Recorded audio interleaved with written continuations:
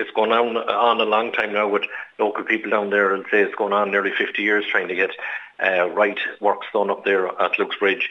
It's going on, what was happening there was a mobile fence put across the road there. It was necessary to prevent sheep wandering from the upper slopes, which was all commonage ground, down to the lower ground. So people had a fence there to stop the sheep from going down. But it was inconvenience for farmers themselves, people saving turf, people walking up there, and also for the emergency services, which include the mountain rescue and ambulance services.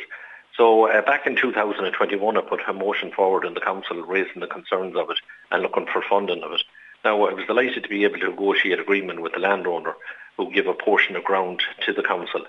And this meant then that we were able to go ahead and look at forming what sort of a project we need for it. And I'm delighted to say that last week we met again with the landowner and some of the farmers that use it. So what's going to be installed there is we'll have a cattle grid 12 foot by 12 foot, which will prevent the sheep from crossing. On one side of the grid, there will be access routes for cyclists and walkers.